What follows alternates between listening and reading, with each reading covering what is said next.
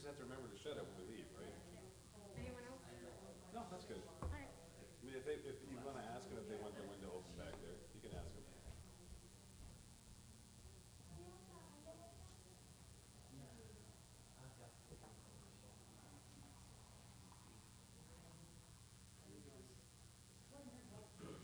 Less, Naomi. Less. Yeah. Just so people don't hit their heads on it when they walk by. I've done it. It hurts. That doesn't work. Hi, Dad. How you doing?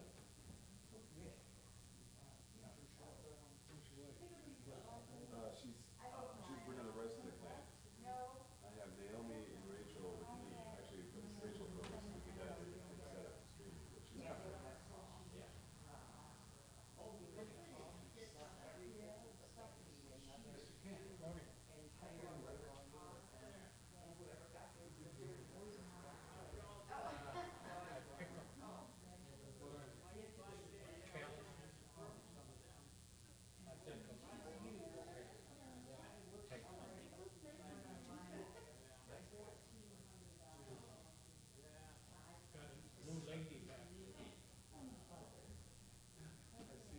Hey.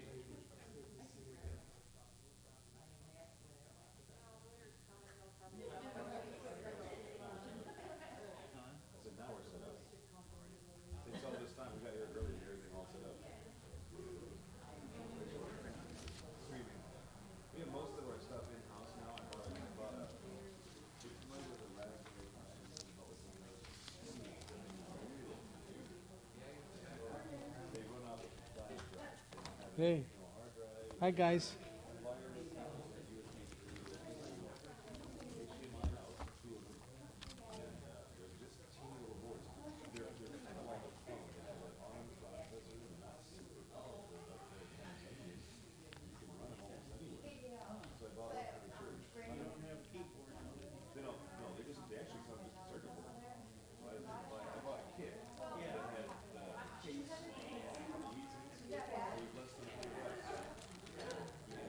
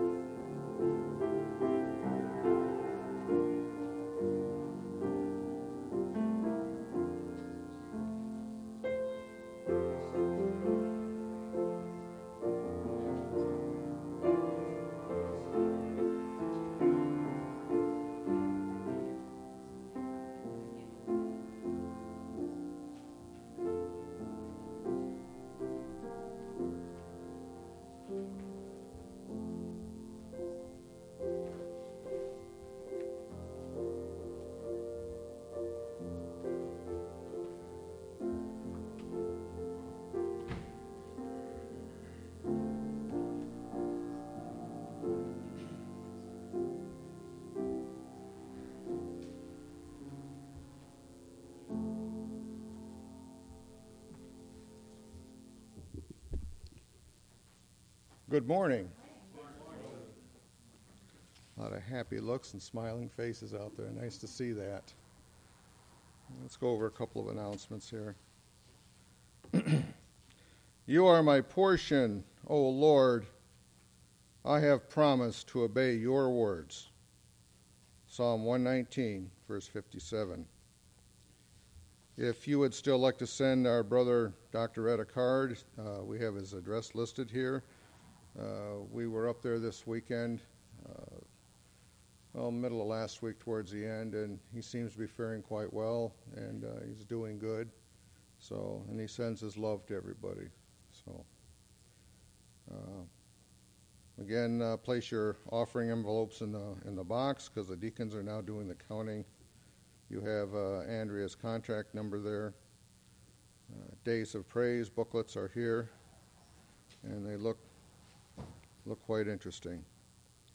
Do we have any other additional announcements from anybody out there? Any specials?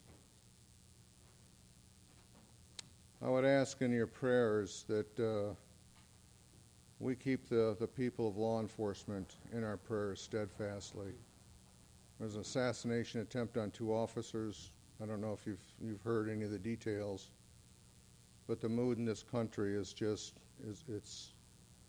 it's dicey at best. I mean, the 2 officers survived the initial shooting, but when the ambulance tried to get them to the hospitals, the protesters blocked the doors, chanting, "We hope they die." Now, we need to guard our hearts, go into prayer, and ask the Lord to have his hand on this nation. So perhaps you would commit that to your prayer.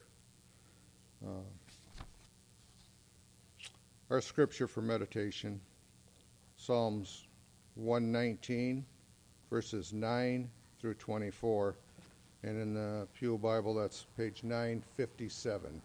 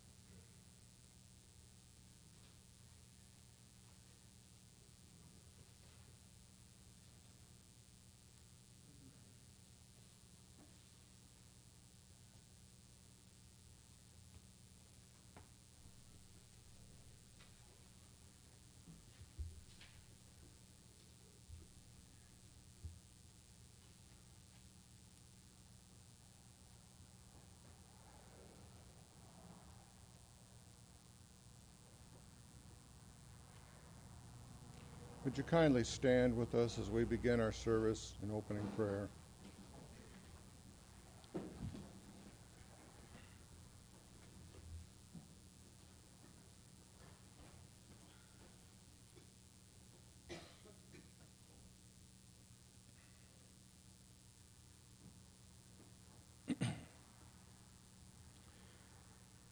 Father in heaven, as we come before you this hour, we praise you for saving us to your tree of life, to be your children, your sons and your daughters, and your willing servants for the cause of Christ.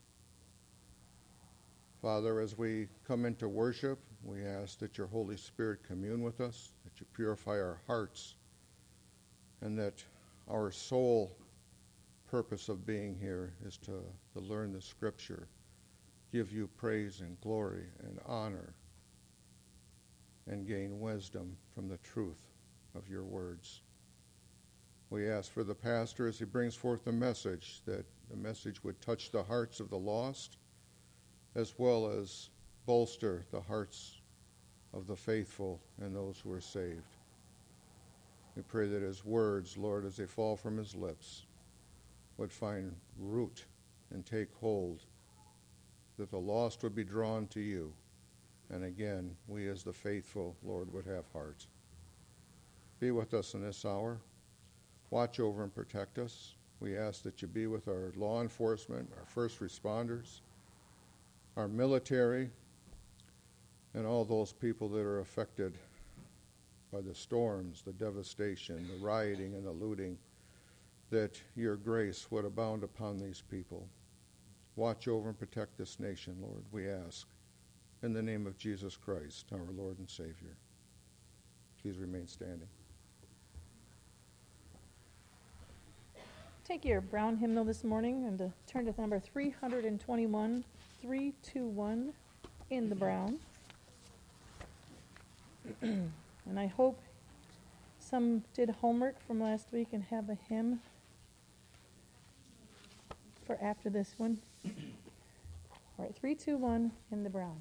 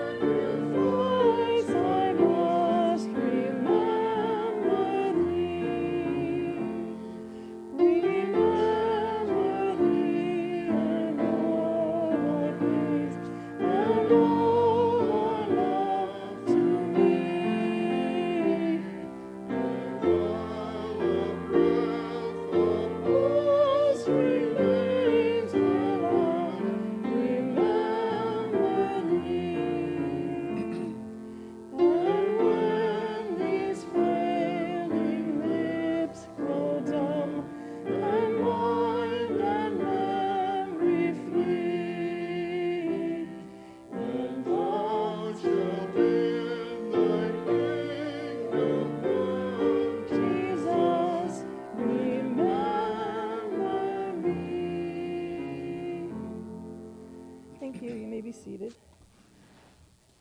I saw Mercy's hand before before the last song even began. So, Mercy, did you have a song this morning?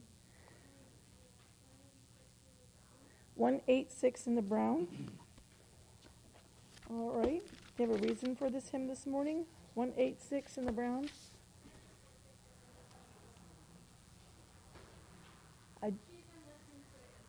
Thank you. All right. 186 in the brown. And I did see a couple other hands. Thank you for doing homework, because next week you'll have another opportunity.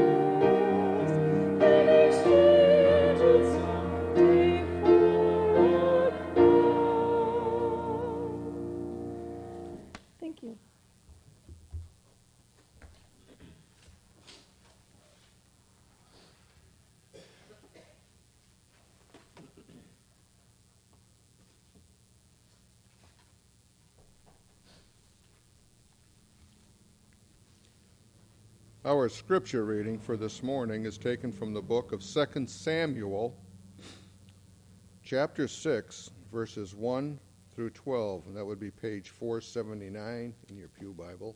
Would you please stand with us as we do the reading?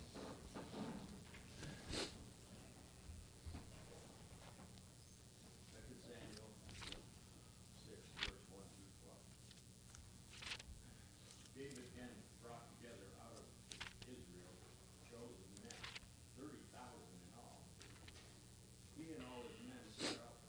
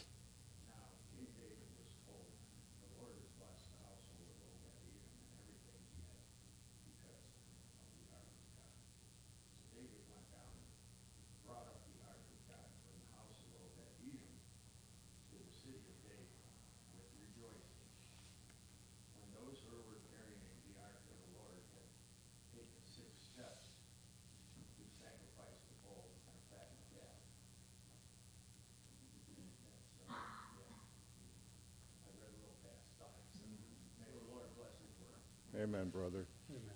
Please remain standing. Take your Trinity hymnals this time and turn to number 101, 101 in the Trinity.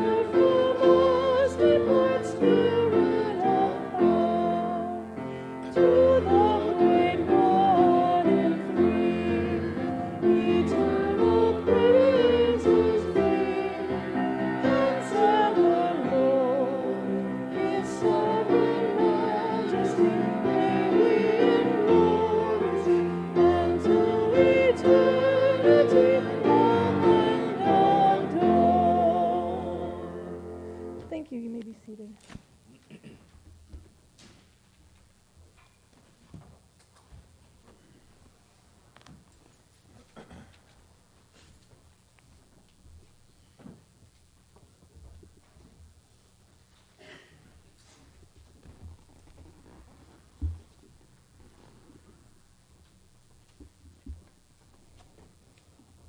We got to come a little closer. Yeah, Got to mark this. So we that's know. good. Okay. Is that good?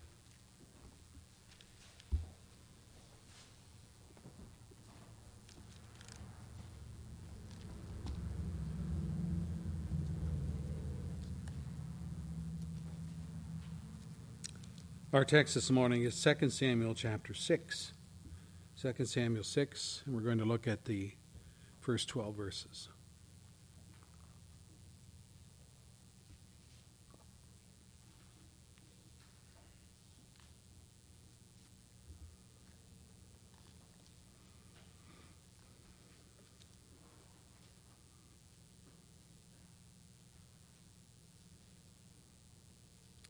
In our last message, we examined the question, may we add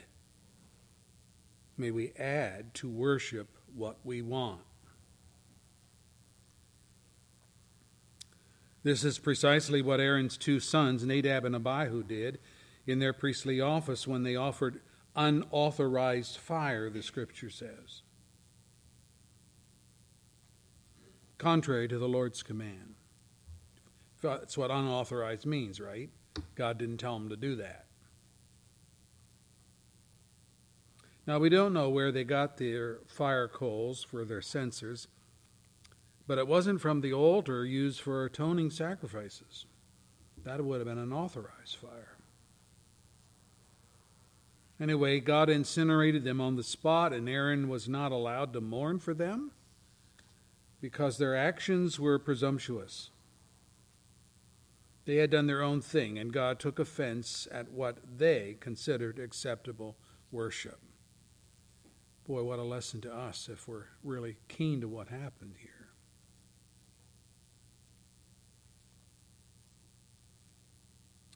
We pointed out that the regulation principle of theology was violated. What was that? This is a man-made statement, but how wonderful it is.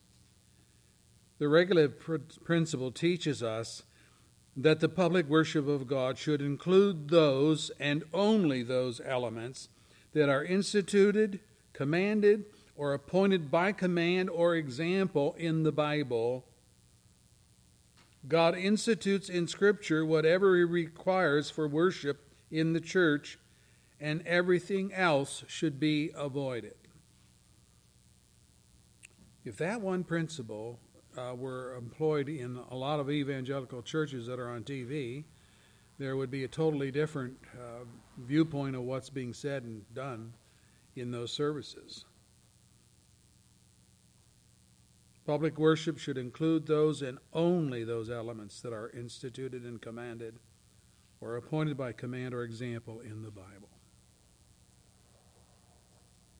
God's two qualifiers are this. Number one, among those who approach me, I will show myself holy. There's the first requirement. God is holy. Second one, same verse. In the sight of all people, I will be honored.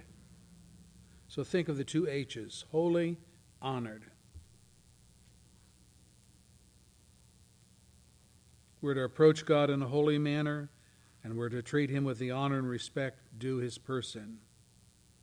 And we learn that no, we may not add to worship whatever we want without dire consequences from God Himself. Now today I'm asking a second question concerning worship, and is this: may we subtract from God's worship commands? Last week, may we add to them. Now, may we subtract from them. Give you a little history here. The Ark of the Lord was captured by the Philistines. You know what the Ark is. Background history here might be helpful. The reference to Bela of Judah, 2 Samuel 6, verse 2, is the Hebrew name for the place known as Kiriath Jearim. That's probably not very familiar with you either, but there it is. It was a location for the ark in the days of King Saul. It was a town in the south of the tribe of Judah, approaching what Bible students call the Negev. That just means the southern portion. That's of Palestine, the southern portion, the Negev. And it was on the western border of the Dead Sea area. According to 1 Samuel 4, there was a fierce war between Israel and its archenemy, the Philistines. And horror of horrors, the Philistines won. And about 4,000 Israelites were killed. This was then the day of Eli and his two wicked sons, Hophni and Phinehas, whom Eli never disciplined for their promiscuous contact with the women of the tabernacle, and who always helped themselves to the best portions of the offerings which were brought by the people in worship of God. Think of that. That would be like me on a Sunday morning going over to that box on the wall and just reaching in and helping myself, put it in my pocket and go home. Well, they weren't donating money. They were bringing offerings like animals to be sacrificed to the Lord. Same thing. They just took the animals they wanted, took them home. Oh, we're going to eat well today. And they were robbing God of what was His. And by the way, the people were not much better. After this initial defeat to the Philistines, listen to their solution. Here's their solution, the people now. Let us bring the ark of the Lord's covenant from Shiloh so that it may go with us and save us from the hand of our enemies. 1 Samuel 4, verse 3. Did you hear that? Let's bring the ark, bring it in, and it will save us. What's going on here? Well, they are treating the ark of the Lord, this religious artifact, as a talisman. What's a talisman? Let me read it for you from the dictionary. A talisman is an object which is believed to contain certain magical or sacramental properties which would provide good luck for the possessor or possibly offer protection from evil or harm. Sounds like witchcraft, doesn't it? Well, it is witchcraft. And that's what they were doing. The significance of this great sin by Israel is that they acted as though the ark itself, the box, the gold-covered box, was their Savior.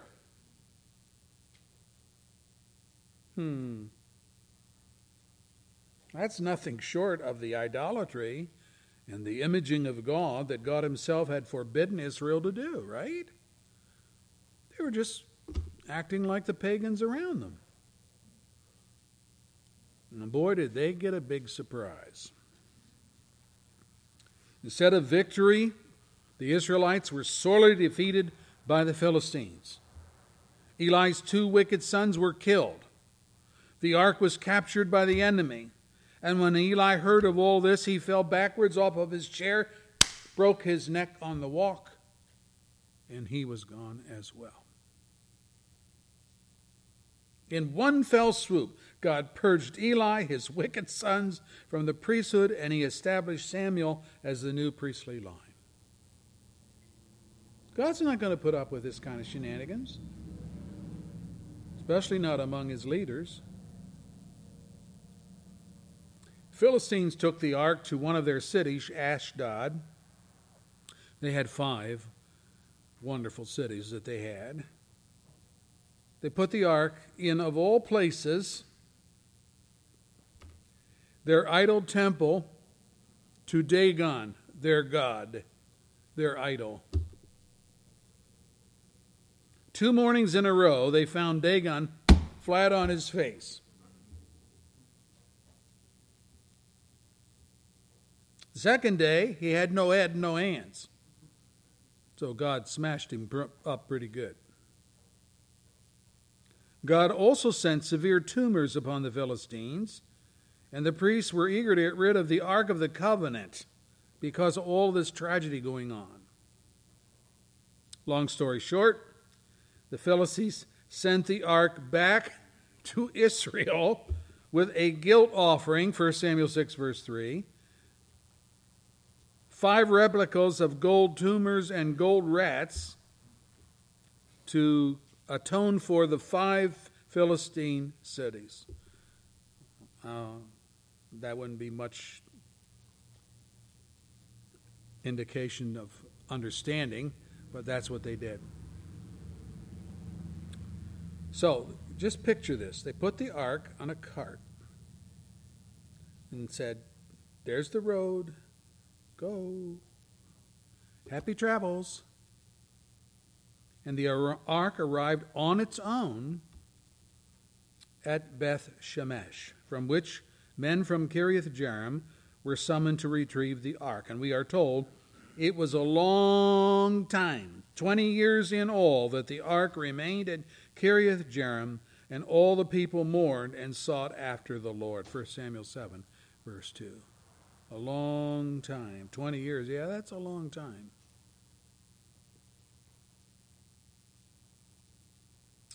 And you see, the ark was the symbol of God's presence with Israel. So think about this. For 20 years they sought after the Lord, and he wasn't to be found among them. Well, a time of a revival of sorts broke out in Israel, 1 Samuel 7, verse 2. How horrible to be cut off from worship for 20 years. What a privilege we have to gather weekly, if you ever think about this, year in, year out, to worship God in relative peace and quiet. But what? What if the doors of our church, the doors of every other evangelical church, were bolted and locked by the government? What if there were no free access to the worship of God? What if we had to sneak around under the cloak of darkness to meet in someone's basement, or in a glen hidden deep within the forest. Well, I'm guessing that for God's true people, it would become a living nightmare to be so restricted by oppression and fear. So I'm issuing this warning that that day may not be far off. Now, I'm not a projector of doom, but I'm looking in the Scriptures and seeing that that day may not be far off.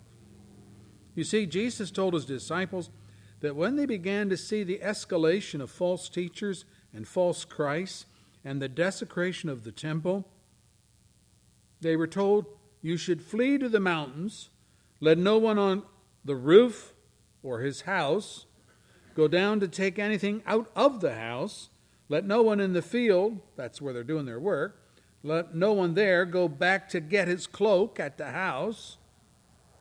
How dreadful it will be in those days. Pray that your flight will not take place in the winter, for then there will be great distress, unequaled from the beginning of the world until now, and never to be equaled again." Matthew 24, verse 16 and following. There's a prophecy from the lips of the Lord himself as to how things are going to come about in the end days. The time for preparation for the worst is now. It's now. Not in the day when everything good and moral collapses around our ears. God may judge America for disowning him as he did with Israel. They went into a 20-year vacuum in which all the people mourned and sought after the Lord, 1 Samuel 7, verse 2, but he was nowhere to be found. Eli was gone, Hophni and Phinehas, his sons, were gone. Samuel was the new and godly replacement, and he picked up on the people's mourning, and he put his finger on the remedy. If you are returning to the Lord with all of your hearts, rid yourselves of the foreign gods and the Ashtoreths, and consult and commit yourself to the Lord and serve him only, and he will deliver you out of the hands of the Philistines. So the Israelites put away their Baals and the Ashtoreth. It would have been better if they had destroyed their Baals and their Ashtoreths, their idols. They just put them away. It's like sticking them in the attic where we can get to them if we need to.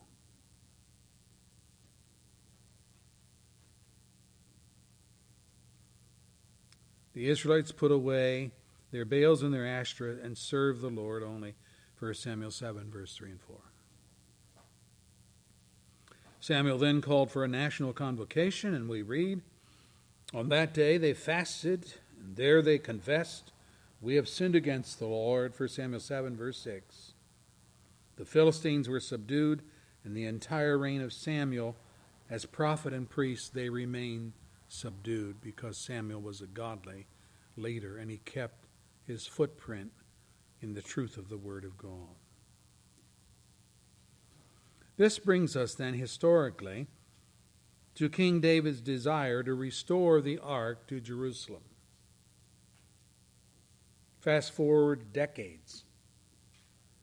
The people clamor for a king so they can be like all the other nations. Samuel anoints Saul, who became a disobedient king, as you know, by refusing the Lord's command to utterly destroy the Amalekites. And though David was anointed by Samuel to be the next king, Saul pursued him for years, trying to kill him. You know the history. But it was Saul and his son Jonathan who were killed in a battle against the Philistines. More years dragged on with a kind of civil war.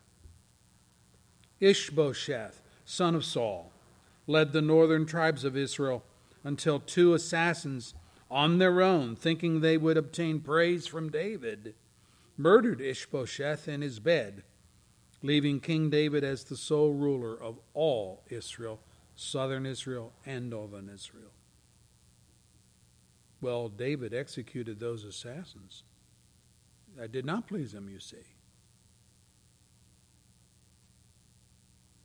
And God ordained the capture of Jerusalem from the Jebusites and made it his own headquarters, calling it the city of David, 2 Samuel 5, verse 9.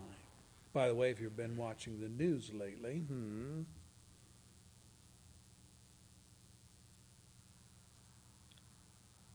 the Prime Minister of Israel has declared Jerusalem as the new capital, the right capital of Israel, creating a lot of havoc politically for doing that. But you see what's happening, the move back towards biblical understanding. 2 Samuel 5:17 says, when the Philistines heard that David had been appointed a king over Israel, they went up in full force to search for him. But David evaded their capture, and instead he turned the tables on them in a very great defeat. So finally, a little stability began to be evident in David's kingdom. There was to come, yes, the rebellion of Absalom, David's own son, but for now things were somewhat peaceful. It was a good time, thought David, to restore the ark to its rightful place in Jerusalem. Surely this will please the Lord. So David implemented his plan to retrieve the ark. 2 Samuel 6, verse 2 and following. What could be more simple? They would just go to Bala of Judah, verse 2, Kiriath Jearim, same place, according to 1 Chronicles 13, verse 6, and they'd fetch the ark home. All Israel was summoned to participate and was going to be an obvious, joyous occasion, 1 Chronicles 13, verse 5. Wow, we're going to bring the ark home to where it belongs. But the joy was soon to be changed into sorrow and into many tears. Why? Verse 3 of our text. They set the ark of God on a new cart, brought it from the house of Abinadab. Uzzah and Ahio, sons of Abinadab, actually grandsons, were guiding the new cart with the ark of God on it. David and the whole house of Israel were celebrating with all of their might before the Lord, that is, in front of the ark, with songs and harps and lyres and tambourines and sistrums and cymbals. Wow. Can you not picture the whole procession? Laughter, singing, the sound of musical instruments, people rejoicing with all of their might. The long hiatus of God's absence from the holy Mount of Jerusalem was about to end. Years had come and gone. Foreign wars, civil strife alike had robbed the people of Israel of the Shekinah presence of God.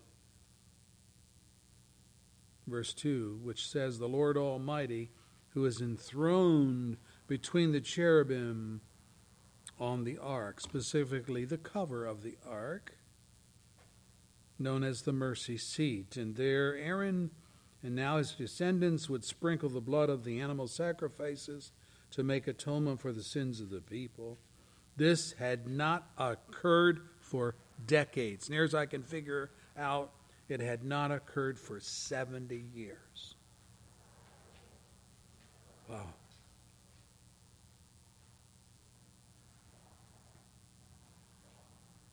That's like somebody bolting the doors of the Thornville Church for 7 decades. By the way, when Wayne was with us, he wasn't a believer, but he told me he didn't like the fact that the Thornville Church was closed and locked up. They had stovepipes coming through the center here where we have our fans. There was a central hole in the floor with a heatilator in the basement. And it was Wayne who, for no other reason than the fact that he just loved the old building, who led the community with the idea of opening the building up and utilizing it for worship again. And then God saved him. Wow. Amen. Benadab, Uzzah, Ahio were all Levites, so it appears that the right people are caring for the ark in its transport. It's going to bring it up to Jerusalem. But approaching the threshold floor of Nacon en route, the oxen pulling the cart on which the ark had been loaded stumbled, verse 6. That so shook the ark that the ark began to tumble. And to prevent it from falling off the cart to the ground, Uzzah reached out to stabilize it, and we are told the Lord's anger burned against Uzzah because of his irreverent act. Hebrew word is the word for error, because of his error. Therefore God struck him down, and he died there beside the ark of God.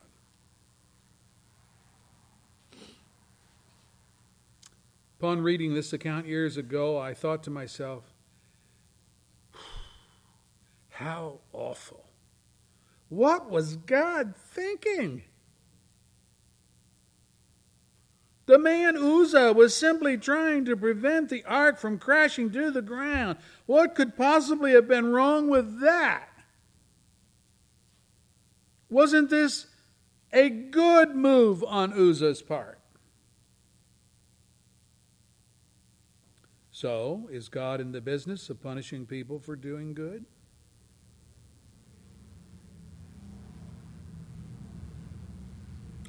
I don't think I'm alone in this. The normal thinking of men is to question God, not Uzzah.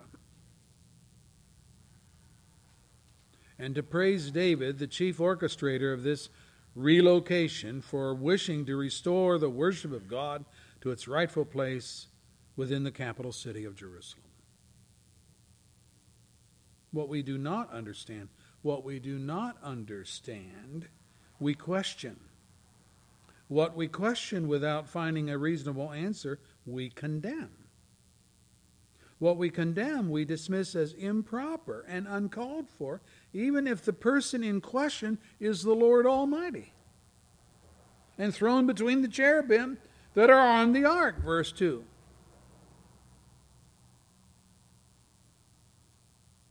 After I regained my spiritual composure and reminded myself that the Scriptures say about God, such a high priest, Jesus, meets our need, one who is holy, blameless, pure, set apart from sinners, exalted above the heavens. Hebrews 7, verse 26. Or again, reminding myself that Jesus is the radiance of God's glory and the exact representation of his being, sustaining all things by his powerful word. Hebrews 1, verse 3. Jesus being God personified in flesh and blood. And it was evident that I had misjudged God and needed to repent of my accusatory thoughts. And I needed to search the Scriptures to see just why Uzzah's death was justified. Now, what I found is that the sins of omission by which Uzzah and David were guilty are in this venture. For example, number 1, David did not inquire of the Lord how to proceed. It says so in 1 Chronicles 13, verse 1. After David succeeded Saul as king, the Philistines took advantage of what they thought might possibly be a bit of uncertainty in Israel among the people by coming up and spreading out in the valley of Rephaim, chapter 5, verse 18. They say, Israel is in a state of turmoil. They got a new king. The old guy's gone. The new guy's on the block. It's a good time to attack. It's a good time to cause problems. What a better time to show an attack of force.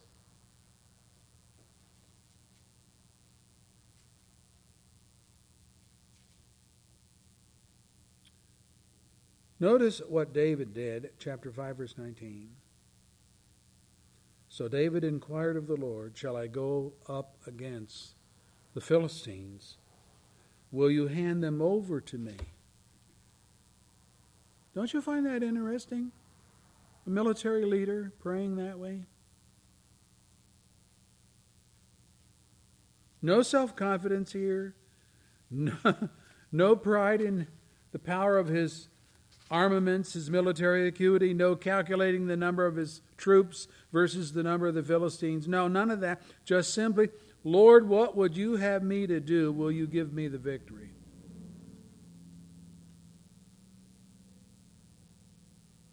Again, we read in chapter 5, verse 22, once more the Philistines, they came up and they spread out in the valley of Rephaim. So David inquired of the Lord. And God spelled out a strategy for victory. Verse 25, so David did as the Lord commanded him, and he struck down the Philistines. All of this is as it should be with God's people when we come up against forces and foes and trouble that test our morality and challenge our faith.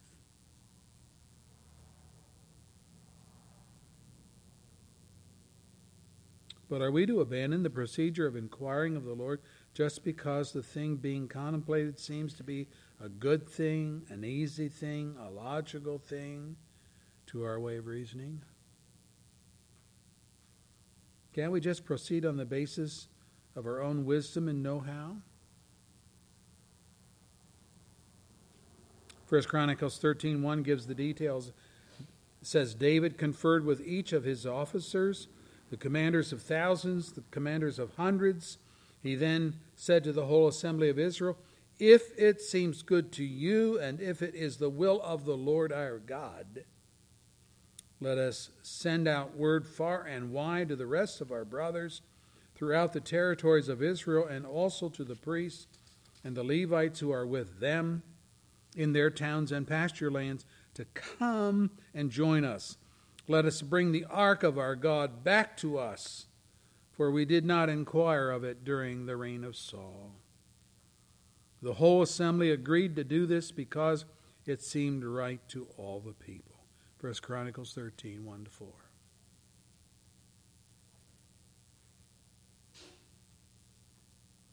It's never wise to say to the people in general, what do you think we should do? Is this a good idea? When leaders do that, they assume that the people in general have God and His Word in the foundation of their decisions, when it may be simply, it seemed right in our sight to do such and such. Let me put a plug here, the necessity to be a praying church. Your elders want to make good and right and spiritual decisions and directions of the church, but we're sinners, same as you, same as anyone. So we need a foundation of prayer, an undergirding of prayer to act as the basis for our decisions. We must not be guilty, as David was, of omitting from worship God's approval. You know, David would not go to battle. He would not go to battle without getting a green light from God. He wouldn't do it. And when it came to worship, he bypassed God and opted for the counsel of his military men and deferred to the will of the people. Now, there's something wrong there.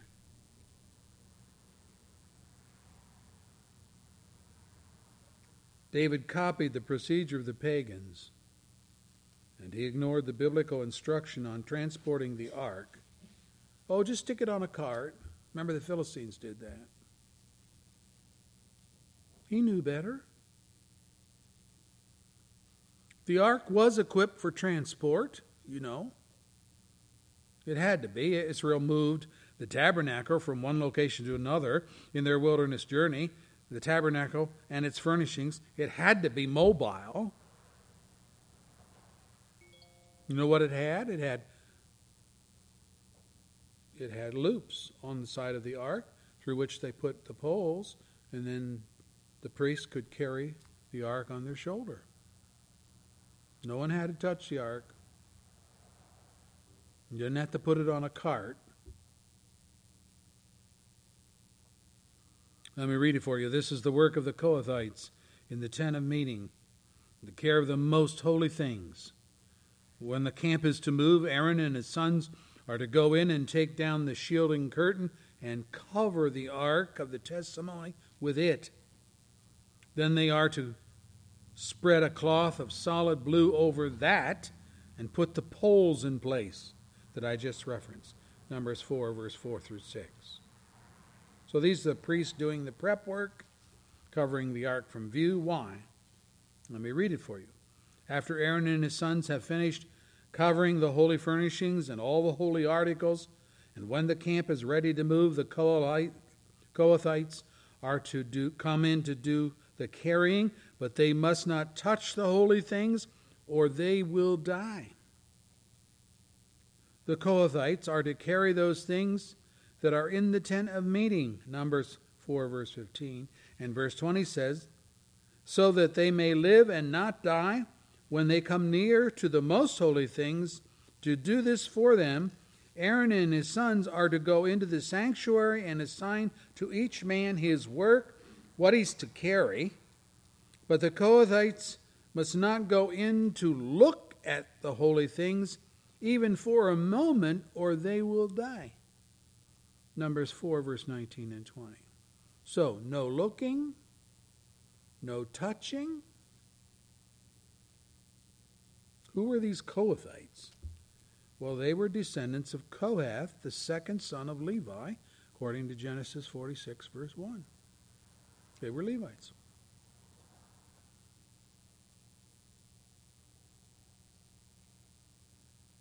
Scripture says the leader of the families of the Kohathite clans was Eliphaz, son of Uzziel.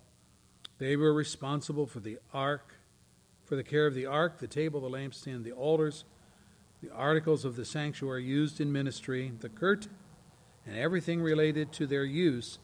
The chief leaders of the Levites were Eleazar, son of Aaron, the priest. He was appointed over those who were responsible for the care of the sanctuary. So he had a chain of command here in how to handle that. So from where did David get the idea of transporting the ark, verse 3, on a new cart?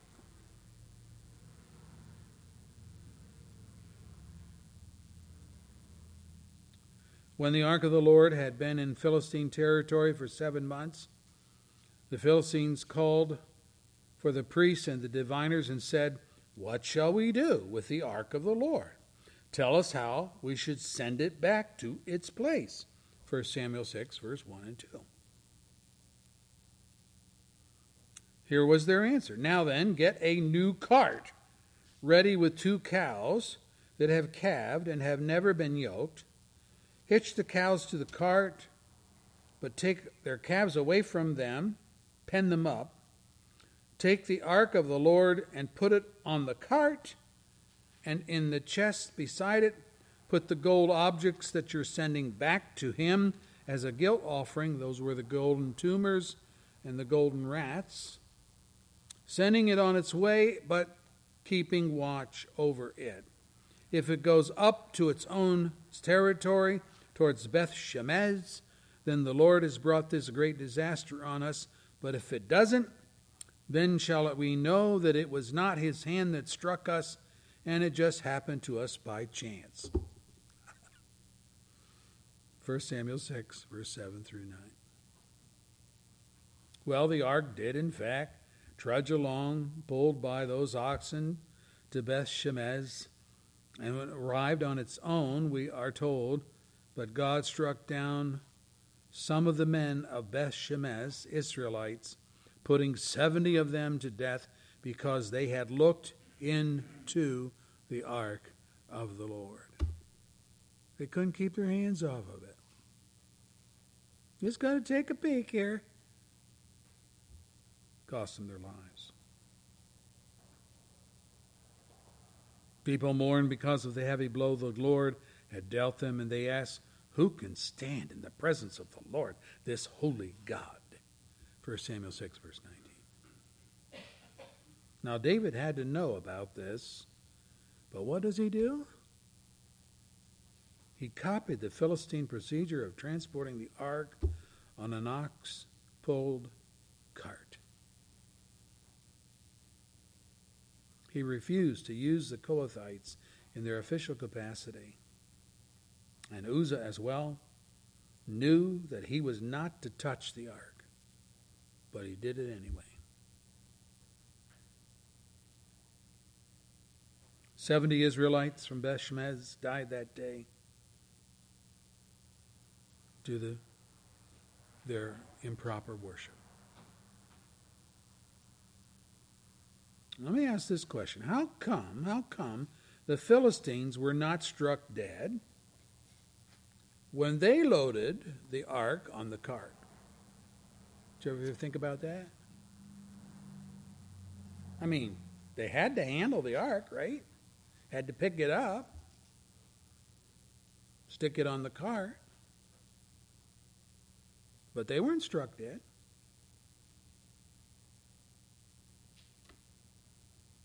Here is, I think, the answer. The law of Israel made provision for unintentional sin. Let me read it for you. The whole Israelite community and the aliens living among them will be forgiven because all the people were involved in unintentional wrong. Numbers 15, verse 26. So I think this qualifies. The Philistines did not send the prescribed sacrifice, but they did what they knew to do to obtain relief from the tumors which God had inflicted them. Hebrews 5 verse 2 says of the earthly priest, he is able to deal gently with those who are ignorant and are going astray. How much more our God? Jesus taught his disciples, if anyone will not welcome you or listen to your words, shake the dust of your feet when you leave that hometown. And I tell you the truth, it will be more bearable for Sodom and Gomorrah on the day of judgment than for that town.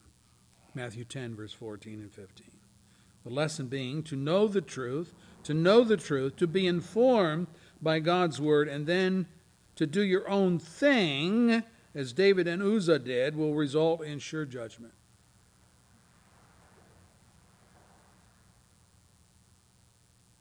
Here then are the accoutrements of worship which David and Uzzah took it upon themselves to subtract from the prescribed worship of God. Number one, there was no inquiry of the Lord as to how to proceed in relocating the ark to Jerusalem. They just did their own thing.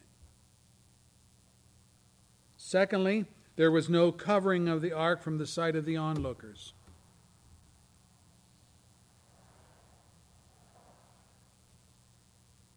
Thirdly, there was no utilization of the Kohathites to carry the ark, which was their assigned duty, by the way, not anybody else's duty. They were to use poles to do that. And all of this rests squarely on David's shoulders, since he's the one with the authority to override the decision of the people. And Uzzah would have been alive, and the ark had never fallen in the transport off that oxen cart.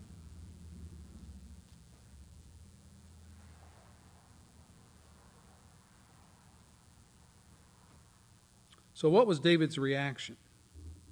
Verse 8. Then David was angry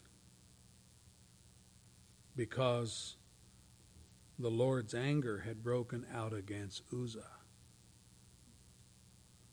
And to this day, the place is called Perez Uzzah, which means outbreak against Uzzah.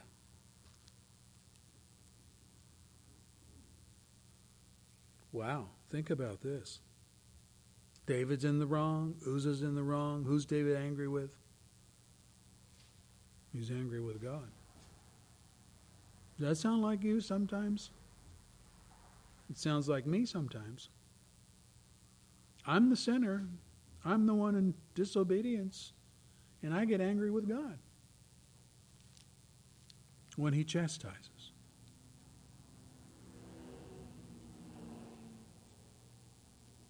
David became angry with God, but David is responsible. Uzzah disobeyed the proper protocol in transporting the ark, but in the end, David blames God. Sometimes, God's people chafe at the discipline of the Lord. We're the disobedient ones, and God chastens us, and then we get angry with God because He disciplines us in love. The Scripture says you've forgotten that word of encouragement that addresses you as sons. My son, do not take lightly. King James says, do not despise the Lord's discipline.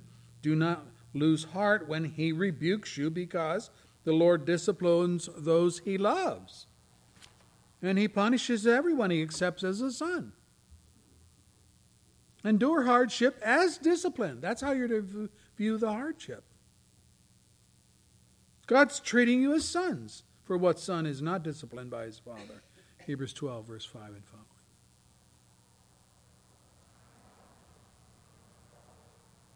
So the first response of David was he's angry with God for killing Uzzah. Second reaction, verse 9, David was afraid of the Lord that day and said, how can the ark of the Lord ever come to me? How can it ever come to me? Number one, he's angry with God. And number two, because of what happened to Uzzah and the ark, he's scared of the Lord. And it's not a righteous fear either. It's a sinful fear.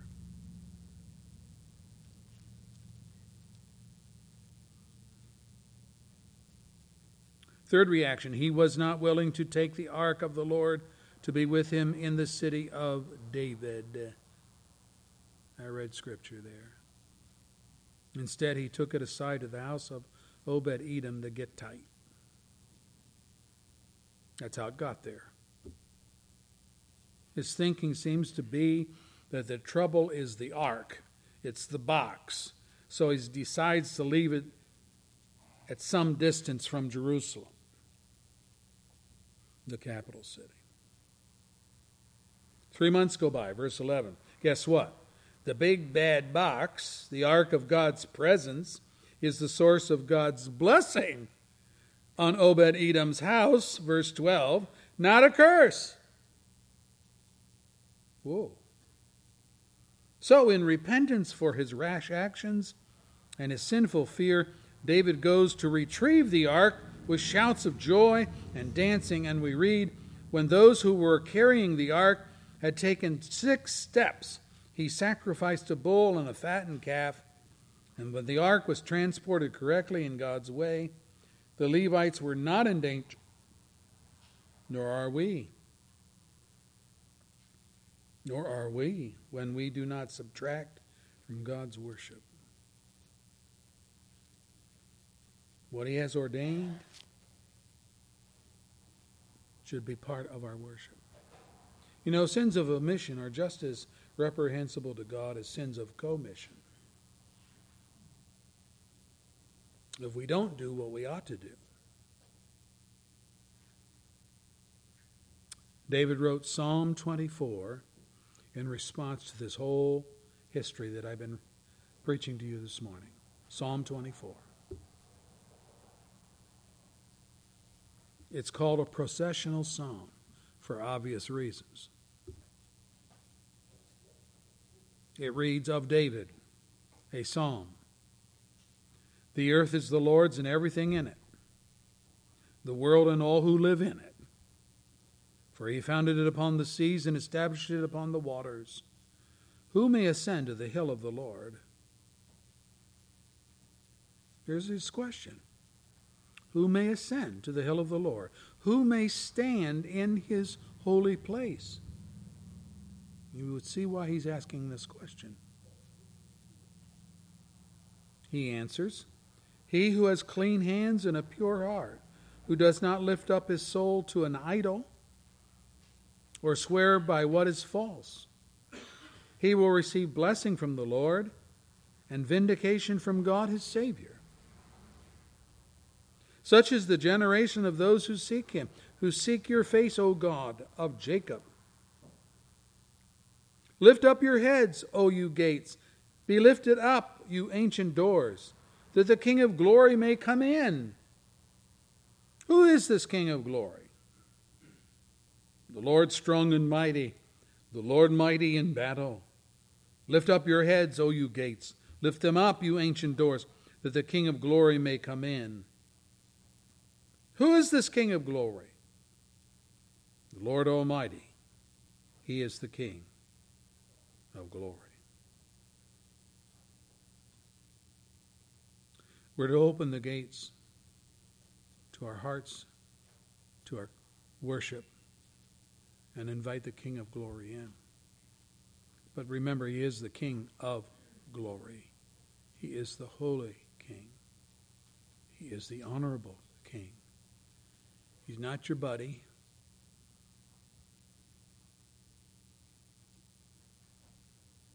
He's the one that rules over the world and over our hearts, over our lives. We don't take a breath.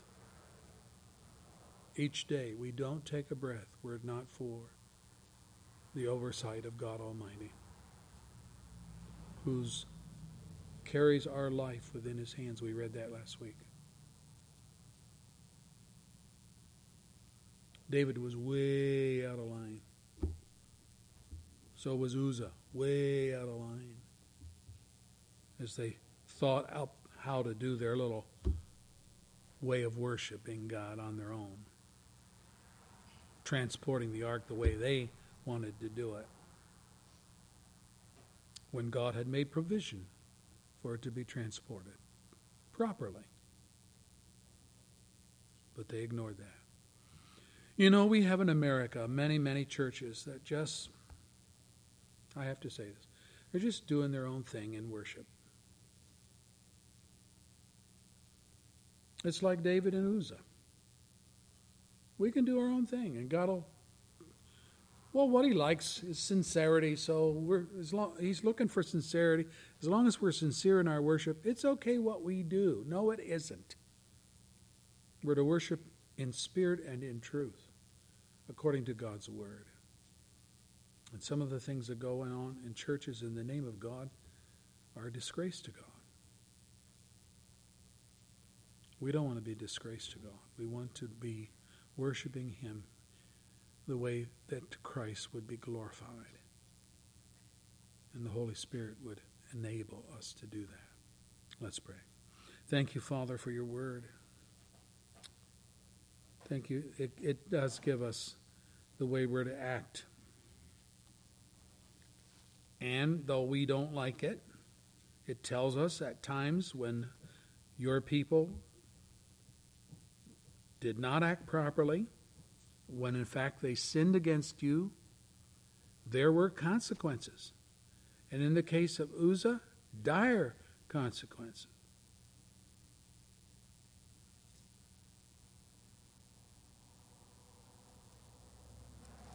It reminds us that God is holy. He's not our buddy.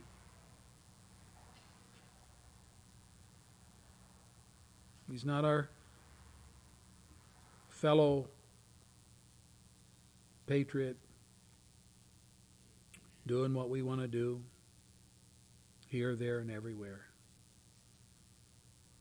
God is not sanctioning our behavior per se, unless we're walking in the light of his word. We need to be reminded of that God is honorable and God is holy. Those two things. It is scary, Lord, to see when your anger breaks out against your people because of sin. But we need to remind ourselves exactly what the Scripture says. The Lord disciplines those he loves. Yes. And he chastens, get it now, every son whom he receives. Every one of us are disciplined. There isn't a person in this room, if you know the Lord, Oh Lord, you discipline us. You don't want us to end up like some brat, some reprobate, hating God, hating the Scriptures, hating a life of holiness, loving sin. So you discipline us, you correct us to bring us away from those things. And you point us to Jesus, the one who on his cross paid for our sins. So let's not go back to those sins. I pray this in the name of Savior Jesus, for our good and your glory. Amen. Our closing hymn is from Trinity, the red hymnal, number 94.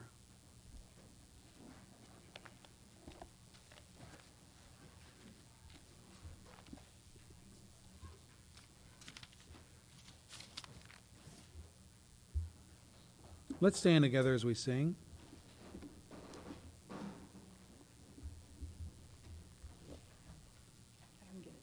Okay.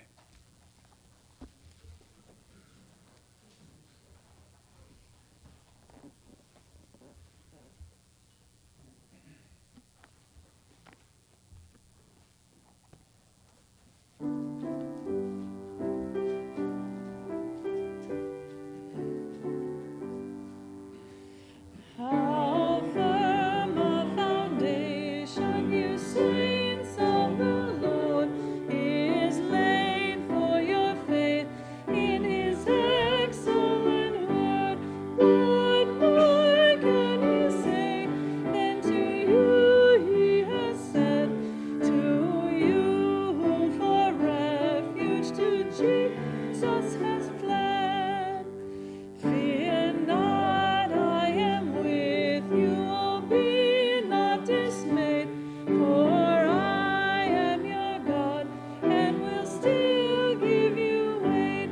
I'll strengthen you, cause you to stand upheld by my righteous, omnipotent hand. When through the deep waters I call you to go, the rivers of sorrow shall not overflow. For I will be with you, your trouble to bless, and sanctify to you your deepest distress. When through fiery trials your path shall lie, my grace all sufficient shall be your supply. The flame shall not hurt, I only design your dross to consume, and your gold to refine.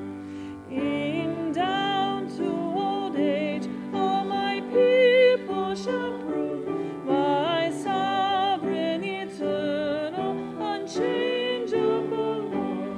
And when hoary hairs shall their temples adorn, like lambs they shall still in my bosom be born. The soul that on Jesus hath leaned for repose, I will not desert to his fold. Yet so though hell should endeavor to shake, I'll never, no never, no never forsake.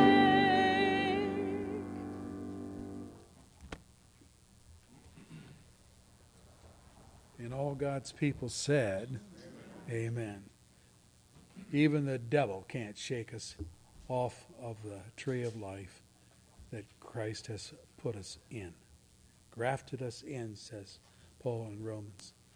We're grafted into and become part of the vine, part of the tree of life. And we'll be that way until glory. Thank you, Lord, for your great kindness to us. We look in the life of men like Uzzah, men like David, and we see that there were the sinful problems. We look into our own heart and we see, yes, there's sinful problems. But in your grace, you save us and you cleanse us. And you put our feet on solid ground, on the rock, who is the Lord Jesus Christ. We don't have to save ourselves. We have a Savior who came from glory with a specific purpose of seeking us out, finding us in our day and in our culture, and by His Holy Spirit convicting us of our sin and drawing us unto the salvation that's found in Jesus alone. You did that. You did that. And we praise you for that. For any here that are still striving, fighting with you, arguing with you, opposed to you, may this day be the day that you find them. Bring them graciously, lovingly, drawing them into your kingdom. For your glory, but also for their good. Amen.